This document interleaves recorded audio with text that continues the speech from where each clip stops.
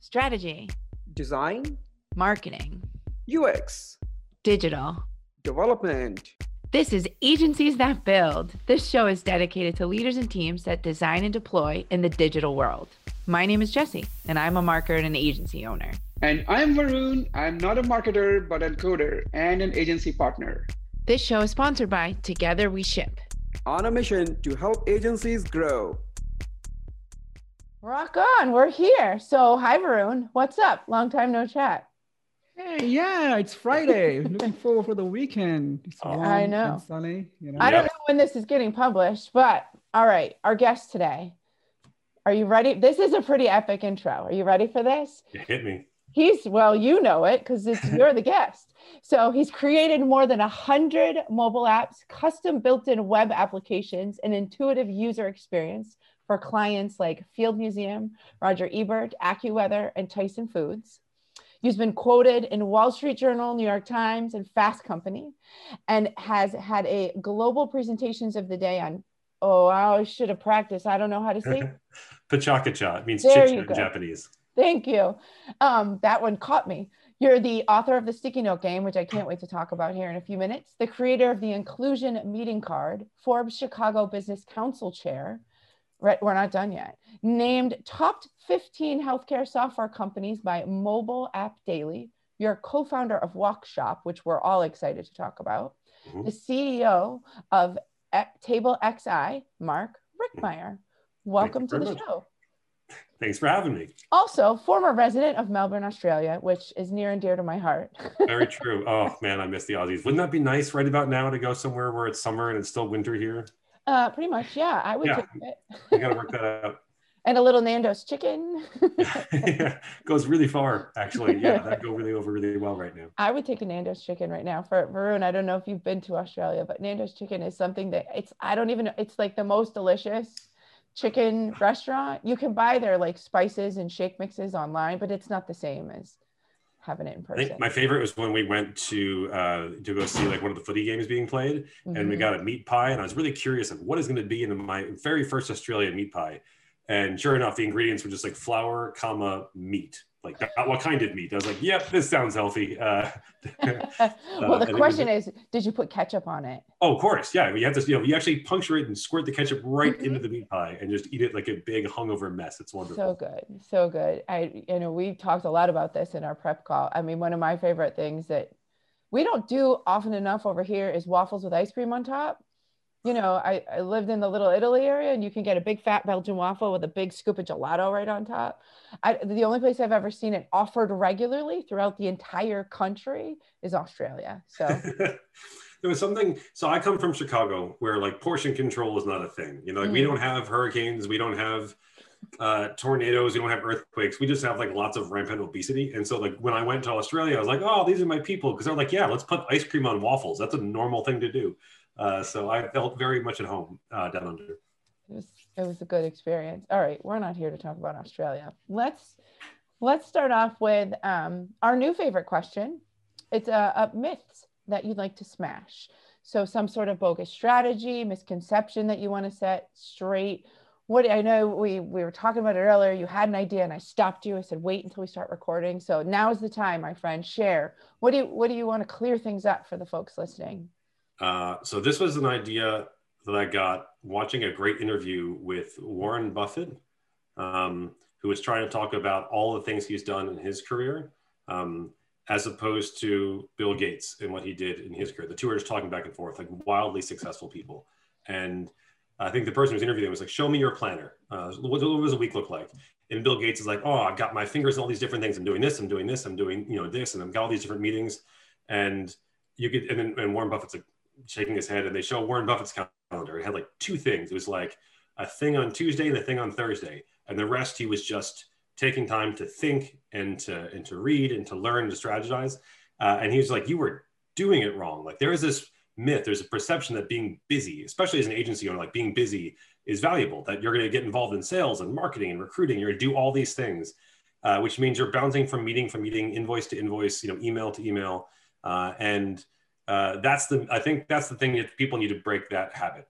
Busy, as Warren Buffett said, busy is the new stupid. Like if you're that sandwiched between meetings and you're constantly booking up your calendar and you never protect time as the owner to really think or to read, to learn, to invest and think about where you want to go, that heads down time is really useful. But we associate value with things, meetings, emails, getting things done. And so it is a slippery slope to get all your whole calendar just jam-packed, especially when we're all trapped at Zoom and can't go anywhere anyway. Even your commute time is now taken up with meetings and calls. And so I've taken to creating blocks in my calendar that literally says busy is the new stupid. So like my team knows, like, please do not bug me. Like I will not take this call. I want to have time just to think. And there's so much value in being able to think about where you're going and how you can be doing things differently, to reflect. But we rarely protect that time. It seems like a superfluous or like not having a positive ROI thing. But like one of the most wildly successful people in the world literally only had 2 meetings all week. The rest of it, he's like, I have people that can do that work. I need to think. And so that's the myth. I think if more of us actually protected that time, not only just for wellness and just for your own like mental health, to have that dedicated time.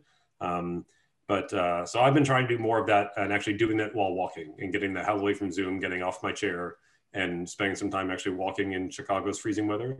But I think that's the thing I'm trying to get really protect, is that the mantra, and I've been thinking about this for a couple of years. It's still a struggle, but that idea of busy is the new stupid, and just recognizing that value is not associated with production. Like you can take time to think. That's just as much as producing an email or sending an invoice or something.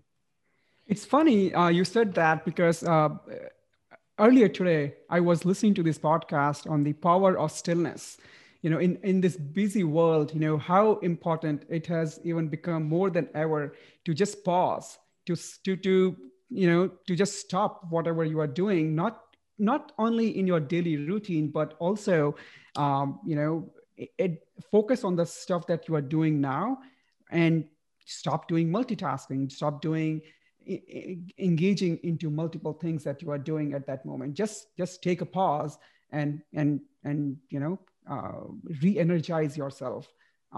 So I totally agree on how important that would be. I hope people are learning that. Like there's an element of mindfulness and wellness that's becoming more mainstream. People are learning about the benefits of these things.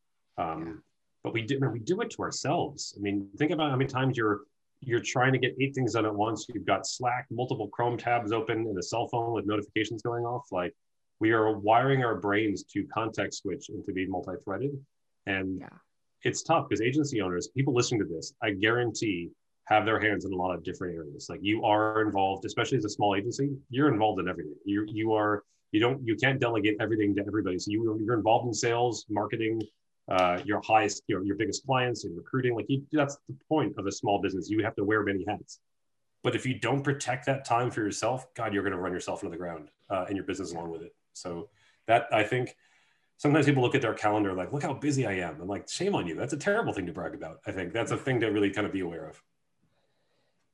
It's an interesting struggle though too, because it's the moment you let something go, you have to trust that someone else is going to do it. I mean, it was funny, right before we hopped on today, I was chatting with Varun. I've been struggling to figure out something for a client, and we have some interns doing some work for us, and I was like, I could tell he was struggling because his work wasn't good enough, and it's trying to find the time to be able to teach and mentor and train and say, okay, here's where my expectations are, but I also need you to do this to get it off my plate so we don't have to do it. And you're at, like, the struggle is totally real, but finding those times to be able to sit and like even chunk out research on how to solve a particular problem, or and not having 850 meetings a day. And I know a lot of agency owners, they only do meetings in the morning and they're only 15 minutes or something like that. Or there's a few people I work with, like I don't take client meetings on Mondays is a good example. Very, very rarely, because Mondays like set things up for the weekday in terms of managing the schedule. But that's it.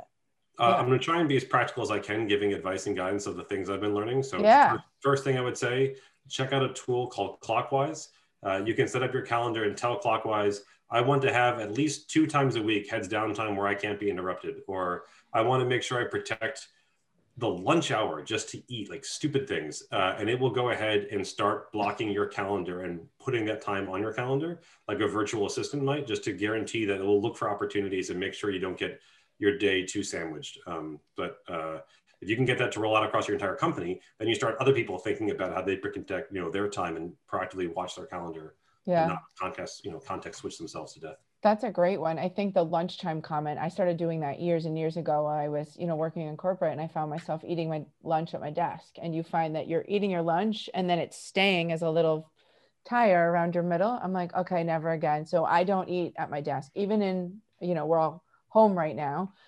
Even at home, I don't eat in my office. I eat in the living room. I eat outside. I'll go stand in the driveway and eat a sandwich. You know what I mean? Just to like be elsewhere and not look at a screen while I eat. I have done that when it was warm. Yeah, I think it makes sense. I'm sure your neighbor's like, there she is again, the crazy lady eating her sandwich in the driveway. Totally, I don't care. It was sunny out. It was nice. You're standing in the sun. We hadn't put the patio furniture out yet because it was still cold. I was like, I'm just gonna stand here and eat my peanut butter and jelly in the middle of the road. Absolutely. But so, all right. My next question for you is, as an agency owner, what is the most fun thing? You've been doing this a while. You've had some great experience. Out of all of the things that you've done, what's the number one thing that you're like, oh, this is the best part for me? So TableXI has been very generous about allowing me to experiment and have a go at things. I am given a lot of flexibility to try things that don't make any sense. And I think that's the best part about being in my seat, being the visionary in my company, is I'm allowed to explore and try things and have a go at things. That's a reference, by the way, to a process we have called the Entrepreneurial Operating System, or EOS. So that's a big thing that we've rolled out. But I think, this is the company that allowed me to create a conference that aids my direct competitors. I allowed to create a card game, like a physical card game that allows me to think about facilitating things differently. We created the walk shop and helped think about ways of getting as far away from technology as possible. Like the amount of analog experiences that my digital company has allowed me to invest time in has been wonderful. So I think the thing that I think is the best about this is the ability to experiment and have a go at something, not always knowing where the immediate ROI is going to be, but I know that there's energy and passion behind it. And invariably those things do return and bring value back to the company. So I really like that, the experimentation mindset that is very alive and well at TableXI means a lot to me. I think having that space to fail and be like, that's okay, you can learn from that as long as you own it. And that the ability to experiment and recognize that failure is possible, that innovation path. There's a certain amount of freedom that comes from that. And so I think that's the thing I get most excited about. You always think about what is your exit plan? And if someone were to buy TableXI and I had to report to someone and not have that ability to experiment and try a crazy idea, like that would be soul damaging, I think, to never have the ability to lean into innovation and experimentation the way that we do. So I think there's a great value in that. And that's a great thing. Small businesses, typically, if you don't have a lot of like outside venture capital, if you've been building yourselves up as we have been, you're in control of your own destiny, and you can think about experiments you want to try and lean into that. So flexibility and freedom is a great point. I think a lot of agency owners think to start the company thinking about that, right? They want to start their own business because that's what they want. But do they get that? At what point do they get that in their life? That's something I'm curious to hear. Like you are like 50 people company now, like how so 50 plus, right? Now, and you talked about EOS. So I want to talk about that, right? On the process side, when did you start working on EOS, or have you implemented it yet? We've been doing it for years. I think we're like 6-7 years in, but it was a response to a massive chaotic incident that occurred. So I always feel like I give very long answers, but this is a good story at least. No. Can you define EOS for those of us who aren't as familiar with both of you? Sure. So it stands for the Entrepreneurial Operating System. It was popularized by a book called Traction, but basically it's a framework for how you can set up and run a small to medium business. So if people are in the business of software, there's probably like an agile playbook they use to run projects. Think of this as a playbook for running a company. Cool. And it has some very strong opinions on what to do and things not to do. So I used to joke that TableXI in its early days was powered by red wine and Thai food. Like we would do our billable work throughout the day. And then at night we'd order in Thai and pour a glass of wine and be like, all right, what's broken? What do we need to fix? Recruiting, great. Let's everyone talk about recruiting simultaneously. And it was like a council of elders trying to get together to fix something, which was exactly as efficient as it probably sounds like it was. It was very inclusive, but there was no clear accountability. We would get together and do this monthly, which meant that people would ignore their stuff for 3 weeks straight and then scramble to get all their tasks done. And the week before, there was no real clear direction of who's doing what. So everyone was jumping into things that really weren't their expert area or expertise area. EOS tries to bring a lot more focus to a management team by having very clear accountability, having guidance on like cadence when you get together, things that you should be doing quarterly, things you should be doing weekly. Monthly is a stupid cadence. Like you should not be meeting with your team monthly. Nothing happens that way. So they had a lot of opinions on how to structure a team and what the accountability should be and how you start taking things like values and making them feel real, not like motivational posters on a wall. How do you start establishing the culture that you want to have? So that was a very important move for us, was to adopt EOS. And it was born out of the fact that we had a very dangerous thing happen in 2012. So there was one metric that can kill a business in our line of work faster than any other. I'll be curious, like if there was one metric you think that could really destroy a business, what do you think it would be? Or revenue? Yeah. Wow. Nope. You can have low revenue for a while. That's not that problematic. Employee attrition? People. Yeah, you could slowly lose people, but you can borrow people, you can hire, you can always, contract. Like that won't kill you overnight. Cash. And think about a lack of cash. If you don't have cash in the bankroll, like that can kill you overnight. And what happens is that early days, especially small agencies, have a metric called client concentration risk, or CCR, is one of the most important things to look at. Basically, it's a measurement of how many eggs do you have in one basket.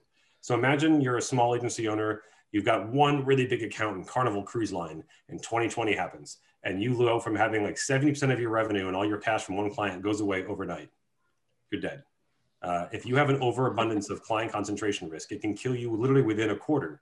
Whereas like attrition won't kill you in a quarter, low revenue won't kill you in a quarter. Like you can build on those things, but cash is obviously king. They say that for a reason. And client concentration risk is something that everyone adopts in their early marketing or early, agency days. You generally have like 1 or 2 anchor accounts. That's how you build. In our history, we had one client that was over 50%. That's a huge concentration risk. And it was not a good relationship. And so we decided to exit our biggest client in 2012. Not realizing the impact it was going to have before we had EOS, and everything else became an issue. So this client paid most of our bills. So now we had a collection issue. We found out everyone else was slow paying us, and we didn't really focus on that before. They were our biggest revenue by far. And whenever we hired more people, they would just hoover them right up into their projects. So now we had a pipeline problem. We never had to really focus on sales before. We had people on the beach for the first time. We had a utilization problem. The only thing we didn't have was a morale problem. Everyone was very happy to move past this really terrible client. But EOS was a response to the fact that we really needed to think about how do we get better accountability and more efficiency in running the business and watch out some of those key metrics. How big were you at that time when you adopted high teens, EOS? low 20s, I want to say. Okay. So do you think that is the right time? I mean, so your need to EOS was not based on the number of people or how big you were. It was a specific incident that happened. Then at that time you adopted that. That and the fact that it felt like it wasn't very efficient. Like I said, what we lacked in experience, we more than made up with enthusiasm. It was a lot of great discussion over red wine and Thai food, but like it wasn't the most efficient way of running a business. And we needed to get efficient very quickly. Like we didn't, when you fire your biggest client, you got to, and we didn't want to let anybody go. We didn't want to have layoffs or anything. We wanted to move past that quickly. We needed to get very efficient, which means clear accountability, clear ownership, better direction. And so a great tenet of EOS, for example, is that one person can do 2 things, but 2 people cannot do 1 thing, which means I can be both a visionary and the head of sales, but I can't have 2 people be head of sales. We have to have one person saying, I've got the accountability for where we're going to go target clients. And so in that case, what we used to do is like everyone would swarm around one topic at a time, which was super inefficient. And you want to have that clear accountability so that person can be thinking about that and really focusing on that. Again, focus is a big part of what is often denied agency owners because they're so stretched thin. One of the best things the EOS does is get you to focus on your accountability and delegate things to other people who can focus on their accountabilities. So I happen to be a big EOS fan. We've rolled it out, like I said, about 6-7 years ago. I've introduced it to most of my peers, my friendly competitors in the space. And I think a lot of people have gotten value from that. And it has been one of the best things we've done to get, I think they call it traction for a reason. We got more traction in our business, just making sure we could grow and scale more efficiently. Yeah. And your organization, do you have partners, or you are the only sole owner? No, I'm not even the biggest owner. I joined the company as the COO back in 2011. So my first year was trying to recover from the fact we just fired our biggest client. That was fun. Welcome to the party. Yeah, exactly. Like, oh, yeah, you're here, help sort of solve this out. And so I became the CEO about 5 years ago.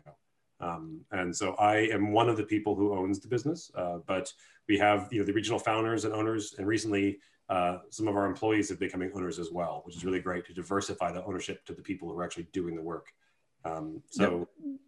Yeah, the reason I asked was because EOS is something we are trying to implement as well. And we are at 400 people right now. And, we, by no means, we are thinking of, having it implement company-wide. I mean, it will take years for us. But the challenge we are having is right now we are partners, but I know agency owners who are partners, and sometimes it's not clear between the roles who is going to take the visionary and integrator role. Sometimes they overlap.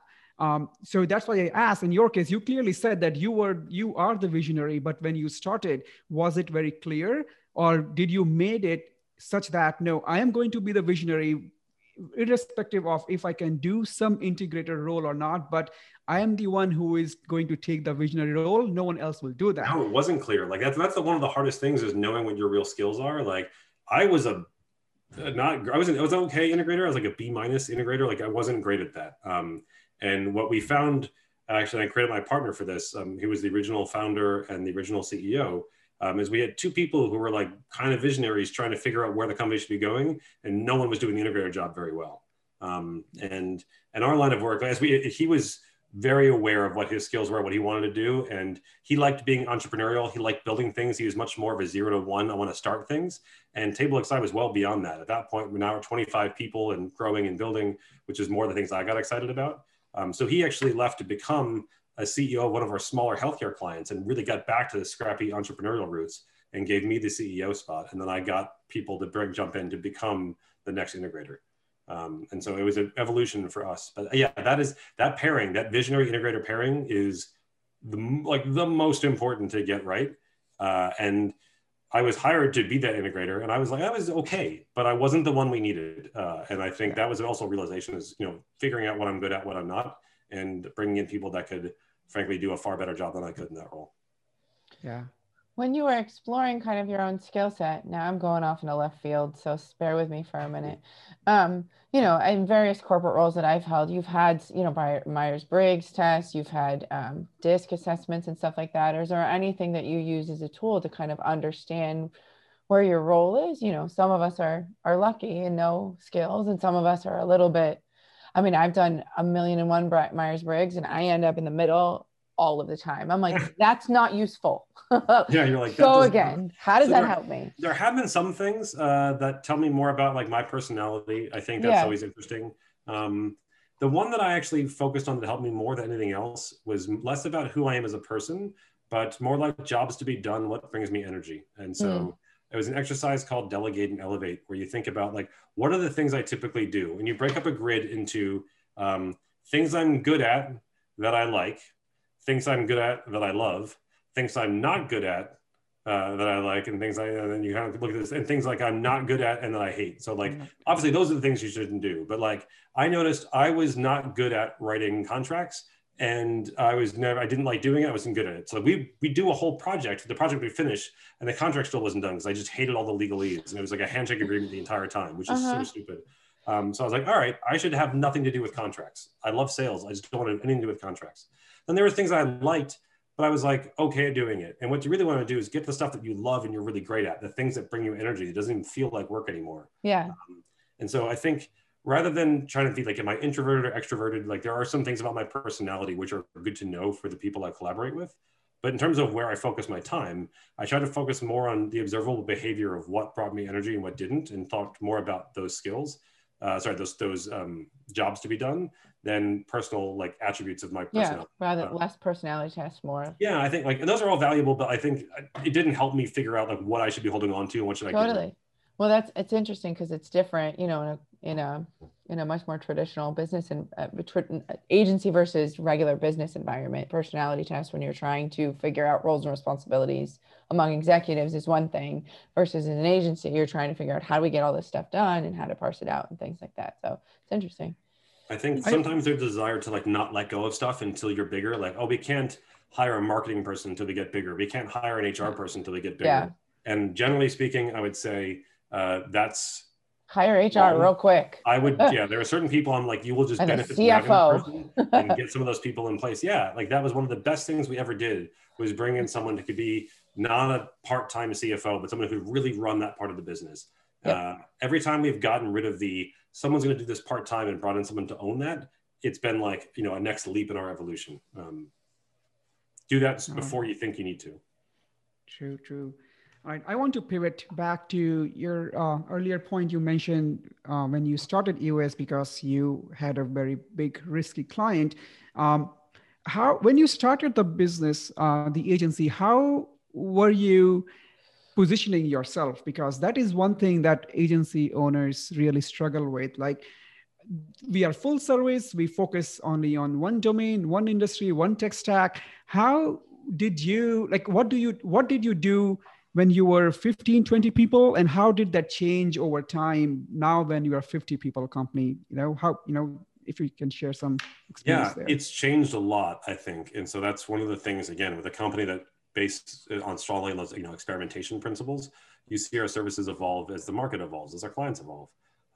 We started as a strategy company, not a development one. And so we believe that trust was harder to build than technology. And we would come in as a digital consigliere of sorts, or CTO, service for hire, advising them on, do you buy versus your build? And if you're going to build, what languages, what frameworks, that kind of thing.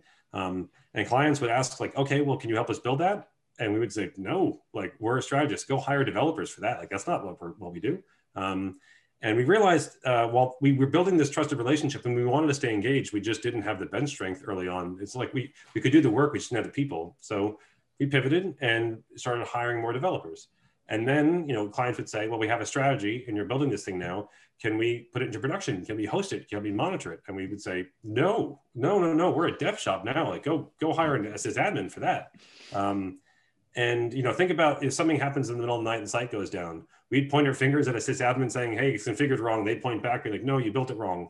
And our clients wouldn't know or care. And so we had to think about, okay, we got to start taking on some DevOps type work. This is before AWS made our life a lot easier, but how to carry pagers and have racks of servers and worry about uptime and redundancy and resiliency and privacy and security, and like all the things that go into a hosting maintenance monitoring practice. And that worked, I would say, for a little while until we started working with storytellers. And so you mentioned Roger Ebert and the Field Museum and people like that, Pachakacha. I appreciate the attempt to mention that because it's a great client in Japan. Storytellers have a different need entirely that totally broke TableXI. At that point, we were strategy, DevOps. And so everything looked like it was designed by a bunch of developers because it had been. Like that wasn't the thing that we had. And storytellers don't care about the back end as much. They care about, Roger Ebert would assume the site would handle heavy load and traffic. What he cared about was how quickly can someone find a review? How usable is this site? How quickly can I get to that right piece of content? The Field Museum had like 3% or something of their archive is displayed. Everything else is all this amazing research that they do. And so all this content was really important. And that's why we needed to start working with and would pair with design firms that were really good at what they did until 2011 and the browser changed. And now it's all responsive and you got to start thinking about a digital design and you got to start worrying about mobility. People are working on their phones more than on their laptops anymore. And so we ended up acquiring, what's that? Tablets screwed everything up. Everything, yeah. Like you had it, and if you were working mainly with marketing designers or branding designers that couldn't understand the change in the responsive nature or the limitations of the browser. No, I can't put this next to it. It doesn't work because it won't, I live in that world. Sorry. That was a big pivot for us, I think, was actually acquiring a design firm in 2012 and starting to build design more and more into the way that we think. And so we went from being this dev shop kind of and DevOps kind of place into a space where we're now doing more design thinking. And so broad brushstrokes, the beginning of the service offering was around how do you build the thing right? So heavy focus on back-end scalability and on the architecture of the thing, iterative development, agile processes, all of that. But the last 8 years have been trying to expand beyond how do I build the thing right to how do I build the right thing? And so this is where you start adopting design thinking and getting to know the needs of the user and helping them to figure out what the right problem is before you identify a solution or get too attached to a solution, and you do more prototyping. I think there's been a big pivot in our space towards what we call product innovation, which is more, we're not going to come in with a very expensive PowerPoint deck and say, good luck. Like, we're not IDEO, we're not just strategy only, but we're also not trying to be cognizant where you have like a large offshore team who needs all the requirements spec'd out and they'll deliver that spec. Like, we like coming up with the idea and the strategy, but then having the team that can go execute on it. And so it's been a gradual pivot every couple of years as we think about our evolving service offerings from strategy only to dev only to strategy, dev, DevOps. And then with the adoption of a different kind of client, seeing how design and design principles can change that from being like a dev shop into this kind of product innovation company. And it's been a very gradual evolution, I would say, over 18 years. Yeah, so it's great to hear. I'm curious to know more, because many companies or many smaller agencies would think to go on that path, but the challenge they face is in this question, in the dilemma of, when I want to scale, should I hire someone right away? Should I start with contractors?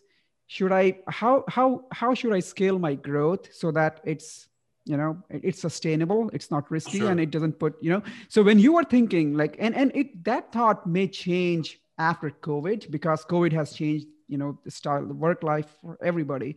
So people are already thinking remote, they may not go back to office and all that. So I'll ask that later, but for now, when you were smaller, how did you approach your growth? Were you always, we need everybody in-house. If we are doing this, it has to be our team. Otherwise we won't go. I mean, how were you addressing that? It's a good question. I don't think I had the right mindset when I first joined. I would hire only when I had a need that I couldn't fill. So you're very reactive hiring as opposed to just finding good people and then finding work for them to do.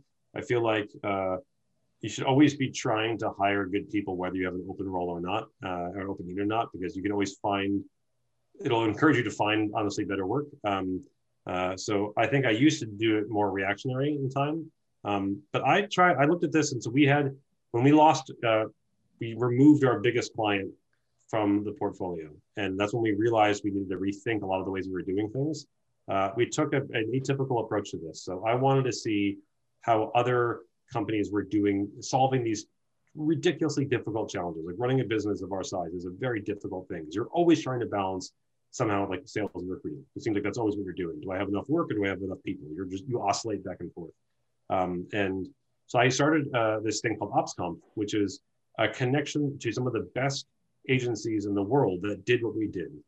So professional services firms that were, between 20 and 200 people. So no Accenture type, huge companies, and no independent contractors either, that were all in professional services, that were all in custom software, that had the background, that understood why I talk about things like agile and design thinking, but they also understand things like utilization and forecasting and the things that go into a services business.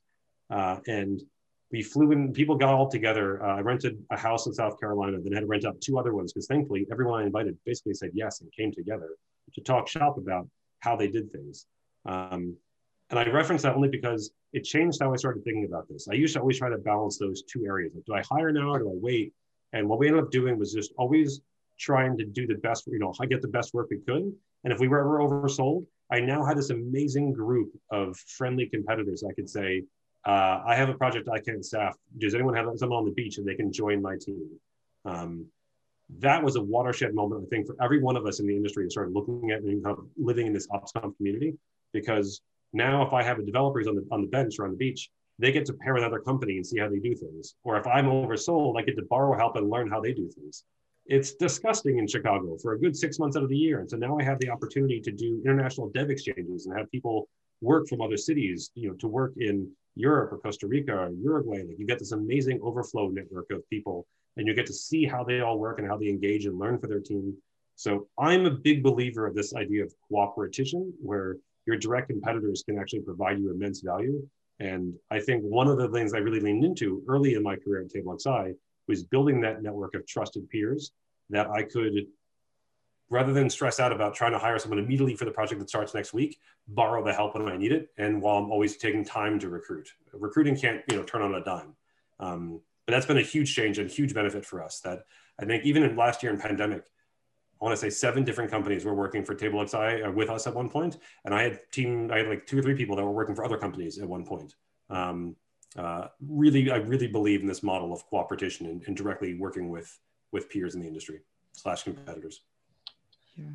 Well, it goes back to something you mentioned earlier, which comes down to the trust and building that, the relationship. We've talked a lot in this podcast about relationships and networking and how to do that and who to meet and, and how to kind of build that up. And that's, one of the reasons that I think Varun, you and I have such a good time on this podcast, because it's so interesting to hear everybody's, the value that we put on meeting people and the value that we put on building these trusted relationships.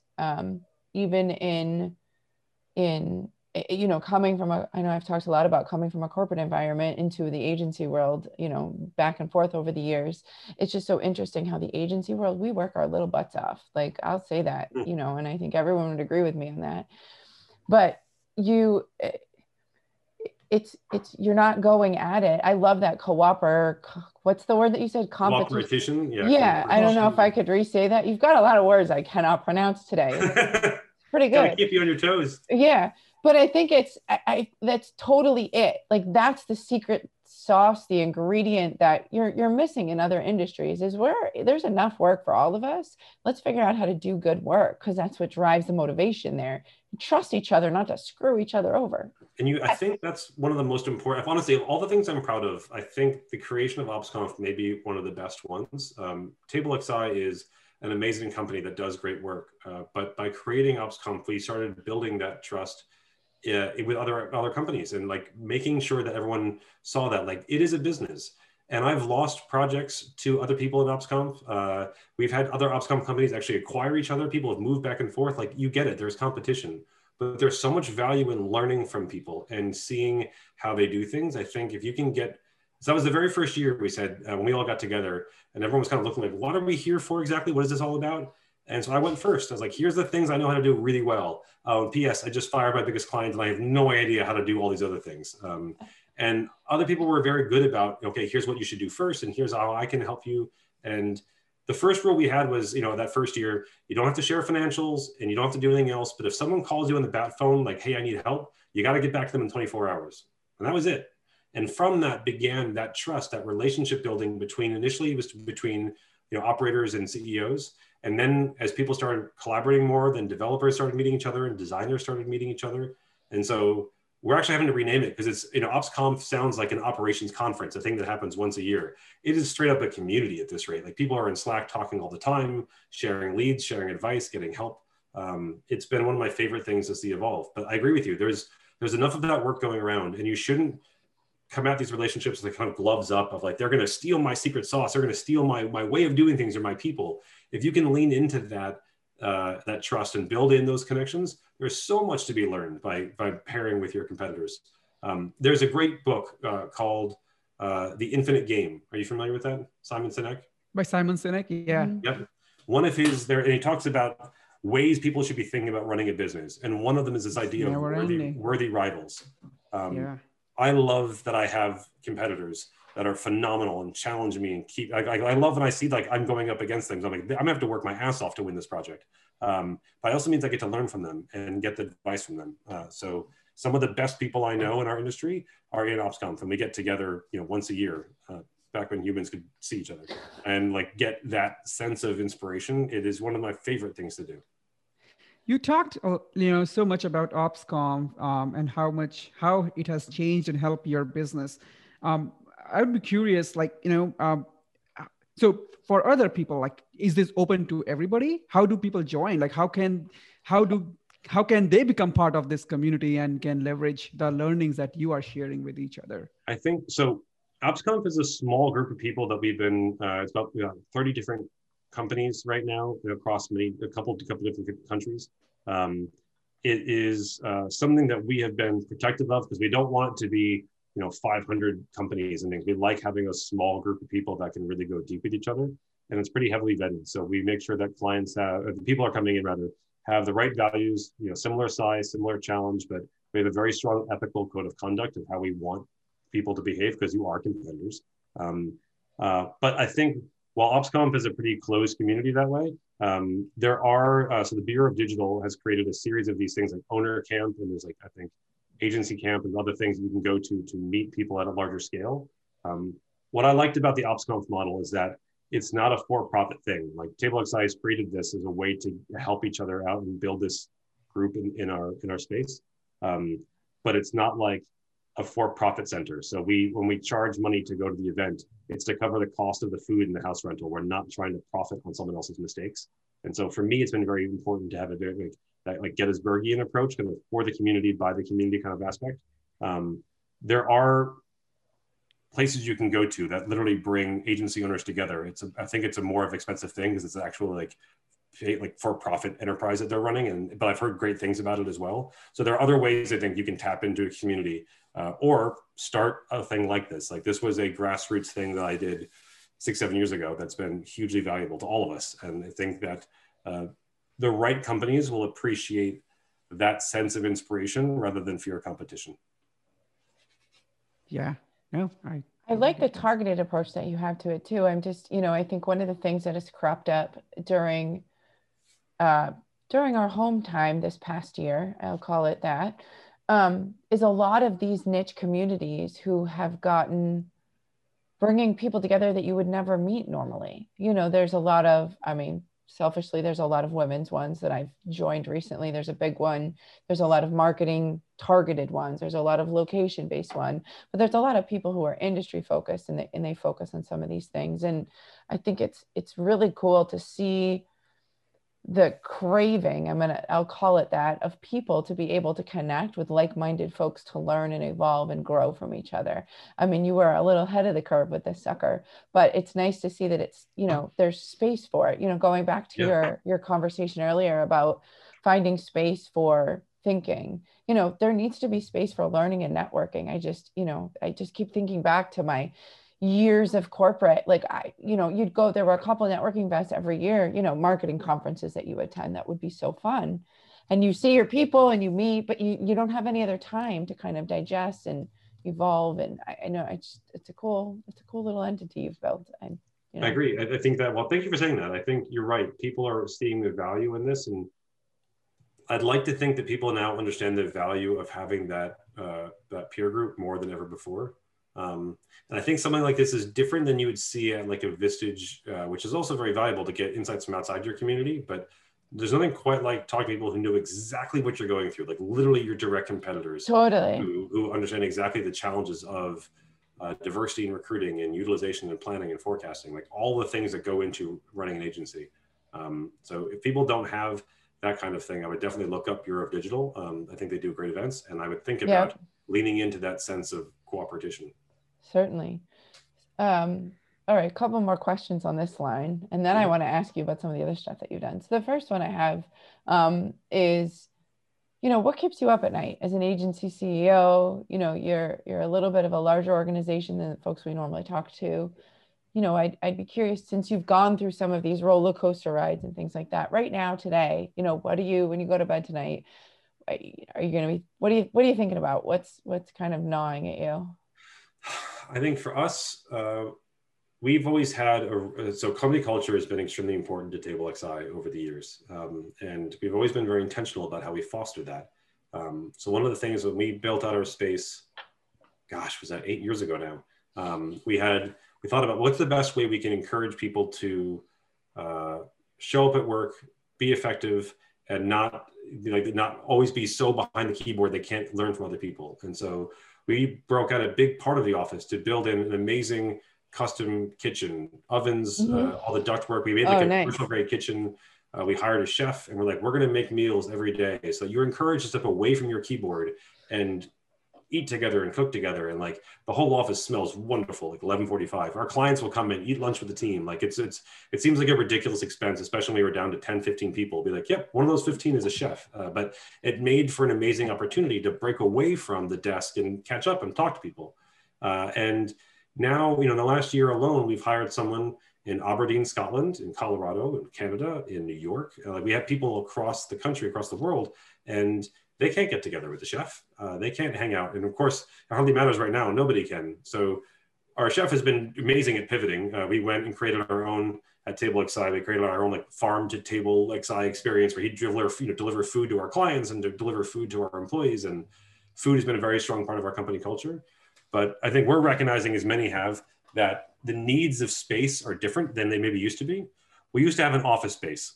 We don't need an office space. We might need an event space. We might need a facilitation space, but rows and rows of desks, we don't need that anymore. And so thinking about what space means to us, and for a company that invested so intentionally in the space to foster the culture that we want, we have to think about other ways to foster that culture when people can't share space together. And as great as Zoom is and Slack is, it's not a replicate for that ability to share space. So I think what's keeping me up at night now is we now, hopefully, fingers crossed, pandemic will be getting behind us. We will have vaccines. We'll have the ability to gather.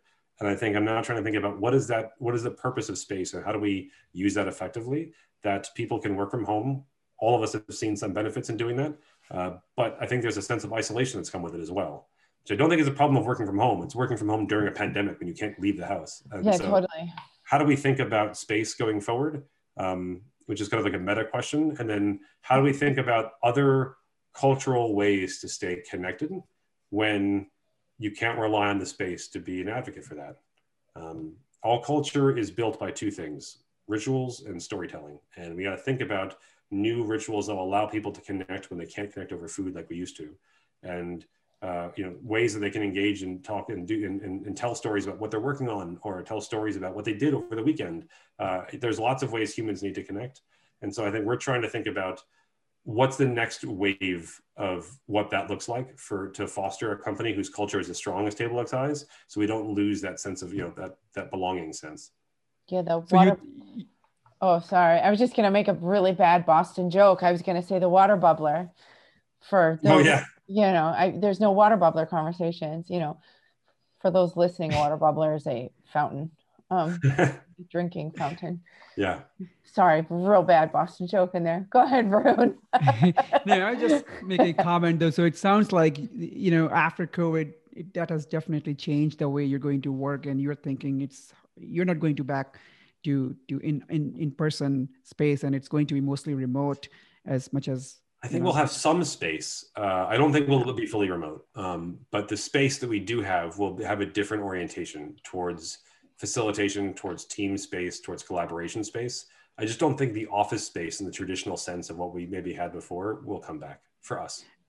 Are you excited about that? Do you think it opens doors for you to, yes, it impacts the culture, but do you think, is it going to be good for the business, or it will impact? I think it allows me to think about things differently. And I always think that's a good thing. It allows me to think about, how can I use this constraint to get more creative?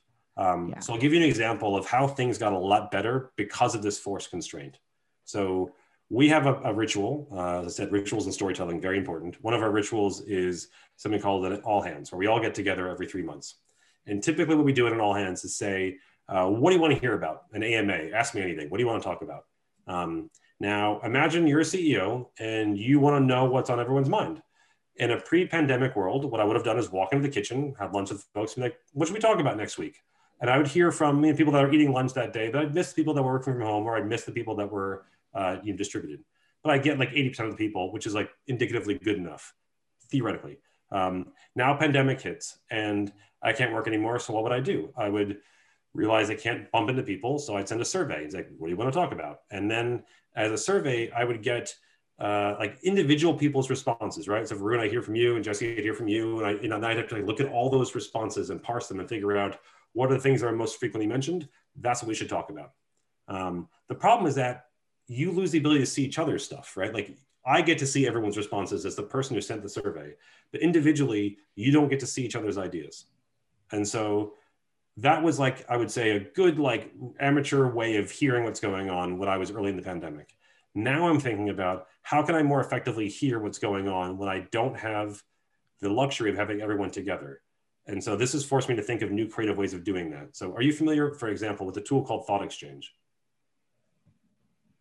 What exchange? It's called Thought Exchange, the tool. Have you heard of this before? I have, but I don't know if I know more than the fact that I've heard about it. If I share my screen, will that work? Do I have the ability to do that? And actually, Sure. I think it's interesting to consider what, so, you know, how could we do things differently? I think that's the really, I think, creative opportunity we all have now, is to look at things and do them in a bit different approach. So if you were in that position. Just one before you share screens, if people are listening, they can't see it. So we'll just have to make sure you verbalize whatever you're. Yeah, I will. Okay. So in a thought exchange, what you do is you ask an open-ended question, just like I would have done in a survey, just like I would have done in the kitchen. What should we talk about next week? Yeah. And you'll answer it. But afterward, what you'll see is everyone else's answers anonymously. And you can upvote and be like, ooh, I didn't think of that. That's a good idea. We should talk about that. But this other one, like, that's not that important to me. And so you start actually interacting on each other's ideas. When we did this, I saw, of course, what do you think the number one thing would be to talk about right now? Everyone's biggest idea is office space. What are we doing with the space? When do we move back into the space? What are we can get a new space? Like, you would look at this and think, this is the most important thing. It was the most frequently mentioned. This is what it would look like if it was a survey. Everyone wants to talk about space. Second to last, mental health and burnout. One person mentioned it, not that important. If I was looking at just survey results, I would say office space is the number one thing by an order of magnitude what we should be talking about. But when you do a thought exchange, you don't just see what was most often said, you say what was highest voted. So if I change the axis and say, show me the things that people looked at, now it's quite a different picture. Office space is close to the bottom, but second from the top is mental health and burnout. Only one or two brave people had the guts to talk about, like, hey, I'm really struggling right now. But when everyone saw that, they're like, yeah, that's real. I feel that. That's the thing we should be talking about as a business. When I look at this, the highest thing we had, the highest voted thing, we had a great year last year, and now we're trying to grow even more. Can we please talk about burnout and mental health? That's a gutsy thing for someone to say. Totally. But by leaning into different ways of engaging, as a CEO, I have the opportunity to hear things I wouldn't have heard. I would not have heard this in the kitchen, nor would I have heard it in the survey. But because I'm distributed, I have to think about a different way of listening. And if you can think about pivoting your patterns of behavior, you can actually do things in a way you couldn't have done when you were all together. And so, like, this was a really healthy conversation that we had, because we started thinking about other ways of engaging remote employees. Does that make sense? Like, the things that you used to do, the crutches you used to have, aren't as good as maybe new ways of working. And I think this will force all of us to think about other ways of hearing each other. Well, and that particular topic in general, I think one of the struggles, I think for everybody, regardless of agency, but as a working human, is how do you balance life? And the ways that you used to balance it are different. You know, when you're working in an office, there was a time where you had to get in the car and drive home, or you had to leave the building and facilitate your transportation to your house, whether that's feet or something on wheels or other mode of transportation, broomstick or whatever. Mm-hmm. You know, it's like, how do you deal with the de-stressors? Like right now we have right? Like, you used to have a commute to decompress, and now you've got 10 seconds between being CEO and dad. Like, it's a really hard decompression. Yeah. Or even just like, you know, your commute to We the Joke in the morning is we both drink coffee, and it's big football fans in this house. So we're watching a lot of the coverage because it's free agency right now. So there's a lot of stuff happening. I'm totally, you know, nerding out. So we're watching, you know, sports news in the morning, you know, and so it's like, okay, see you later. I'm going to commute. Okay, me too. And we go to respective offices. And it's, you know, in the evening, we found that we both need to like ignore each other for an hour before you dive in and you go and, you know, talk about something else, or you deal with what, you know, the question is, if you ask me what's for dinner, I'm going to, you know, bite your head off. Like, I don't even want to talk about it right now. So that's a really interesting chart for those of you who are watching the video. And for those of you listening, I think you did a nice job verbalizing it. So great. I know you have a couple of other, I just want to ask you about one, you know, you have your meetings done right. You've OpsConf, we talked about Walkshop. I want to ask about the sticky note game. As we kind of pivot here for a minute, can you tell us what that is? Where does the idea come from? You know, the creator of the sticky note game? Yeah. So I'll answer a question with a question. If you're onboarding someone, what do you think is the most important thing to do in an onboarding process? What makes for a really good onboarding? Oh, you're asking hard questions today. I like it. I think for me, onboarding someone is, not having them drink from a fire hose. It's like introducing them to pieces so they understand it and they can feel, I think, making sure you're setting up clear goals and they can feel success very, very quickly. There needs to be a positive association with the brand or the company, that you're giving them a task and they've achieved it very quickly in that first week or so. Yeah, I would add them. I would associate them with a buddy. I think that is super important, that they need somebody, who they can reach out to. That is, for us, we do that, more often than not, because, it's super important. I think elements of what you both said, that's how I started our program as well. So you mentioned not drinking from the fire hose. There's so much you have to learn when you go to a new company. And so I would focus on context. I thought that was the most important thing. So I tell them about the history of the company and like where our ridiculous name came from, and like what the history that is, how we fired our biggest client and moved past that, like all the lore and the stories that explain how, who we are. I thought that's what made up for the best onboarding. And then to your point, I started thinking about, well, gosh, context only gets you so far. We really need to pivot and focus on belonging. And so that's when you get the idea of like having a buddy and having someone that can like walk you around, introduce you to people, explain why and how we do things. So you're not all on your own. You get the company swag and you get all the things that make you feel like you're part of a new team. Yeah. I don't mean to, like, both of what you just said are very important. I think context and belonging are the cornerstones of most people's onboarding. But Jesse, you mentioned something else, which I think is the most important thing that's often overlooked, is that the single most important thing to do in onboarding is the proper expectation of what success looks like. Mm-hmm. If you can tell someone, this is the goal, this is what we expect of you, and make that very clear, they'll have a much better understanding of how they can bring value to an organization, which is the thing everyone really wants to know. Besides, where's the bathroom with everyone's name, like knowing what success looks like. And that's a two-way street. We also need to know what success looks like for them. And so we created the sticky note game initially as an onboarding technique where people don't always know what's next for them or what's best in their career. They don't always have a handle on that. And I've seen, honestly, people's soul get crushed by being like, where do you want to be in 10 years? And like, who knows? Maybe I'll have kids. Maybe I won't. 10 years is too far out. Or you give like a really heavyweight HR tool, an evaluation to fill out. Now I'm doing disc profiling and everything else. So the sticky note game is the premise that expectation setting is incredibly important, and that people are more important than process and tools. So you start the sticky note game in complete silence, and you're in a room with 3 people with 2 different color sticky notes. The person who's new with one color, and then probably like their buddy or the sponsor, and someone else who maybe does a similar function or similar role in another color.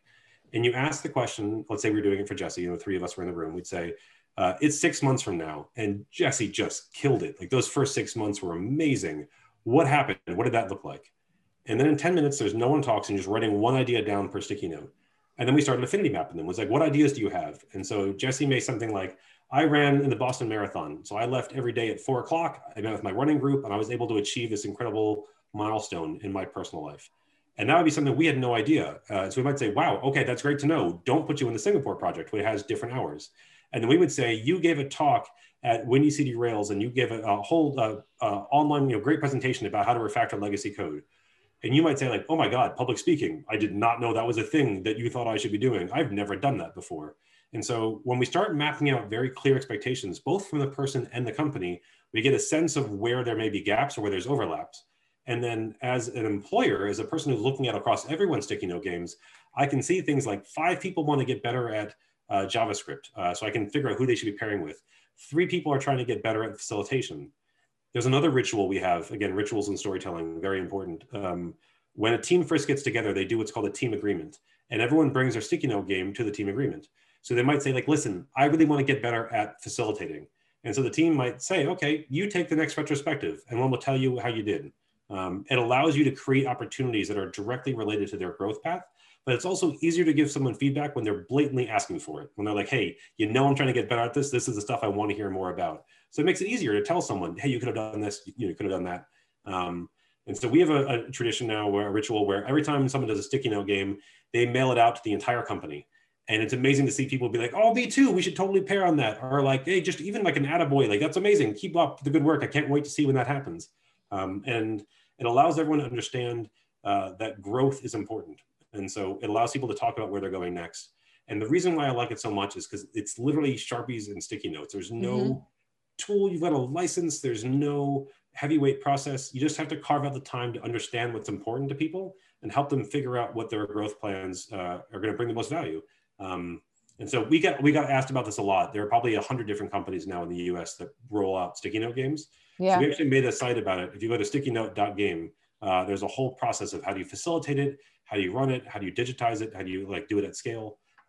It stopped being onboarding for us. Everyone in the company does a sticky note game every 6 months. Like that's just a thing that we do to think about growth and the evolution of people's skills. Well, it's such an interesting, I've done a lot of interviewing of salespeople and marketing people throughout my career. And one of the most interesting things that I've noticed is you get a lot of salespeople who decide they don't like sales, and that's totally normal, but they want to move to marketing. And there tends to be a stigma associated with that. Oh, it means you failed as a salesperson. It means you sucked as a salesperson. And I've talked to a lot of junior people. I've done some stuff with some colleges locally here in the Boston area. And so I've got a lot of these kids reaching out. Can you help me? How do I talk about this? And there's one in particular I talked to a couple of weeks ago who was in sales. He was looking for some marketing. He was saying, hey, you run an agency. I know you work with a bunch of companies. You got any side help? Is there any side help you need?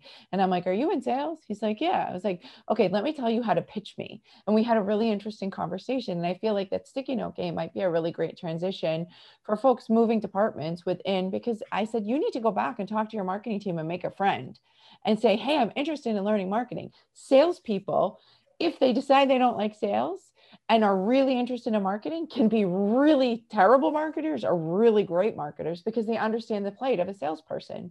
Sometimes it's because they just couldn't cut it in sales. But it would be super interesting to embrace this kind of like, get rid of the stigma associated with moving departments internally to be able to, to exactly how you're talking about. If you have somebody who's interested in different departments or different roles, embrace that, teach them, train them, and move them. And I like how you're, I'm going to say normalizing it. The average person stays at a company or a job 2.5 years, if I'm not mistaken. The older you get, the shorter it is usually. In terms of roles within an organization, the average CMO stays for 18 months, which is like a drop in the hat. So it's just, I like the approach there. So I think that intentional investment in people is worth everyone's time. Like if you know what someone's really motivated by, you know what they're trying to do next. Yeah, you give them opportunities to achieve it. I think that's so I think leaning into that, the sticky note game is a way to really try to be intentional about that growth and build on like everything else we talked about. Super important. Context building, focusing on belonging. All of those are cornerstones of any onboarding program when done well. But I feel like that additional focus on an expectation setting of what success means is the thing that most onboarding programs lack. Yeah. What most companies don't have insight into. They don't know what their people want to do next. So they don't know what to invest in. I think making that very explicitly clear is like a good overall mantra of a company. Take things that are generally implicit, make them very explicit. And I think the sticky note game is like a really lightweight way of doing that. It's interesting. When we started this podcast, Varun and I had some ideas of what we'd end up talking about. We have a whole list of questions and, where we thought these conversations were going to go. And we spend the majority of time talking about people. And it like this was case in point. I mean, everybody has a different perspective. It's just so interesting to me. I don't know, Varun, I don't know if that's what you expected to, but I think the number one thing that I've noticed from talking to agency owners is how much respect we have for finding good people and keeping good people. That's what kind of drives our whole industry. Mm-hmm. True that. And every owner has a different approach, I think, in how they work. I mean, yes, we thought about talking about, discovery, design, deploy. I mean, I think those are more or less become more standard now, but I think it's the other thing when we hear from owners, like, with Mark, we talked about how they, approached EOS and how they implemented that within the company. I mean, I think that's an interesting and useful conversation for other owners to take away from and see how they can think about it. So it's great to have that, different or commiserate. A lot of times, misery loves company. It's nice to hear that you're not alone in the challenge that you're facing. So, but I think finding ways to influence your culture to do those kinds of things, like for those that are looking at the video and wondering what this crazy background of mine is, like that's another part of our company that we started making available to other companies. But how do you recognizing that people are the most important thing? How do you effectively shape your culture and invest in your culture to make sure that you're allowing people to be heard?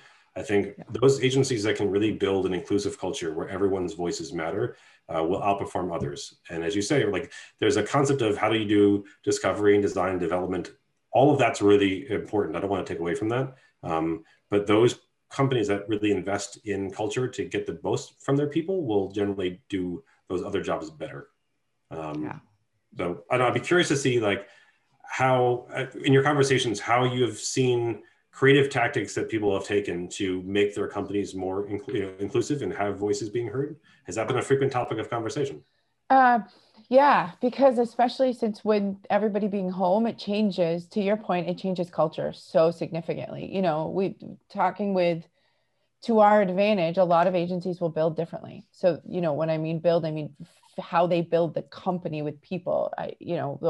One of the fellows that we talked to, he's fully remote. Entire company's been fully remote for years. And so that was not a pivot for them when COVID happened. It just standard, you know, but his business and his hiring and how he brings people in are very different than the way that you've structured, you know, how people decide on hierarchy, what the partnership relationships and ownership relationships look like. It's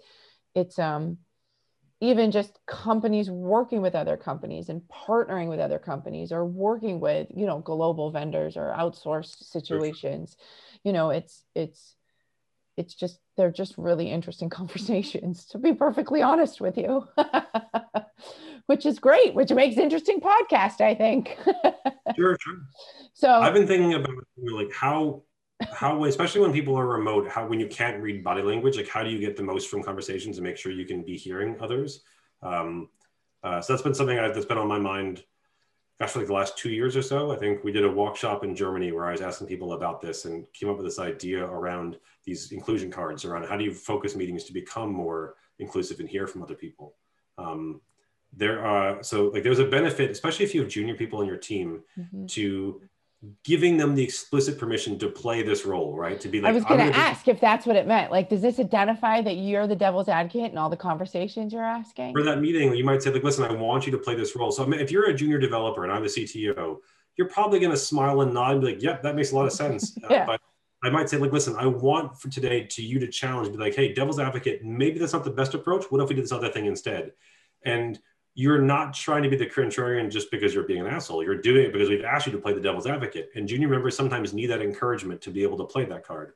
The opposite is true. Think about the CTO who knows where all the bodies are buried, because she's probably buried them herself. Like she knows where all the challenges are. She knows why other ideas might not work. And those people can be quick to shoot an idea down and be like, okay, we can't do that because of why.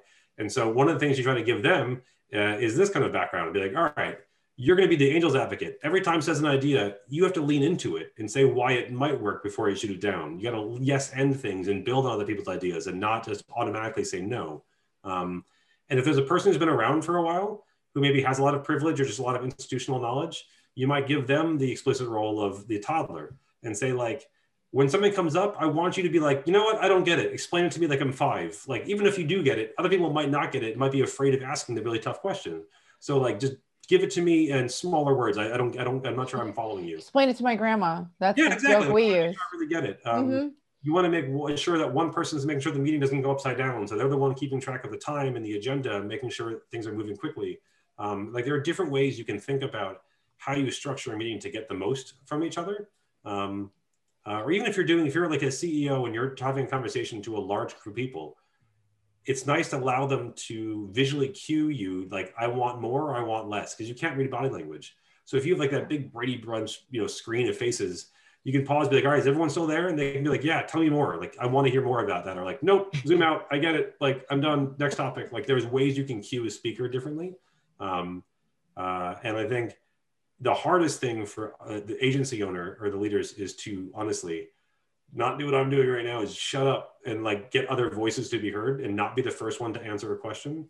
And so I try to, like, that acronym WAIT, which stands for why am I talking? Like, just to have this be the thing. Like, I might start a dialogue and say, like, what should we be doing next year we consider a new space? And then just embrace the pause, as opposed to saying like, oh, I'm going to do this thing. What do you think? And then like takes all the oxygen out of the room.